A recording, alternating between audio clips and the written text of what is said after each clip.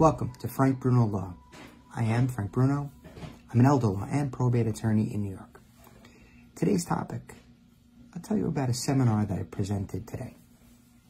Today I had the privilege and honor to be I was one of 4 attorneys that presented to the Queen's Chamber of Commerce. So my topic was on estate planning with a focus on business succession planning. So it was a topic that the banking committee of the Queen's Chamber of Commerce put together.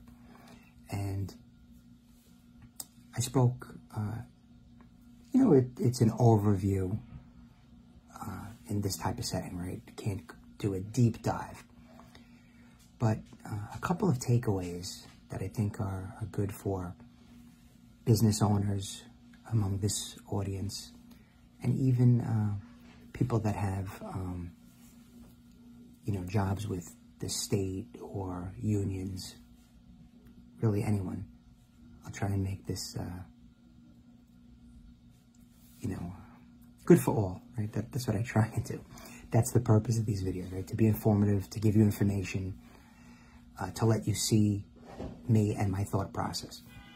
So in succession planning, you need to have someone that you trust take over for you should you become incapacitated or upon your death.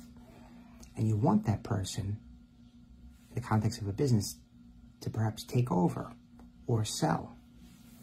So one of the things that I discussed today was, if you don't have proper planning, you can run into a situation where your family is fighting over your business or a portion of your business. There's a fight. If you own 100% of the business, there's going to be a fight among your family for that 100%. But what if you only own 50% of a business? Your family is going to be perhaps fighting with each other over the 50%. And then the family representative might be fighting the other 50% owner, right? So that's a fight before the fight. So in proper business succession planning, you can determine in advance what you want to happen to your business. Hey, upon my death, I want my estate representative to sell the business to my existing business partner. That's an option. Or you might say, I want the estate representative or my oldest child or my 3 children to become a part of the business, right? One or the other, something like that.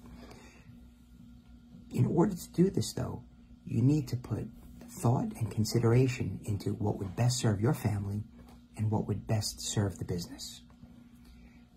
Because the worst thing to do would be to have an unprepared relative go into the business and really run it improperly, or not know how to, you get it, right? Not know how to really properly run the business or something else. Please reach out to me if you have any situations you want to go over with respect to business succession planning. FrankBrunoLaw.com. I always start out good. Sometimes I lose steam.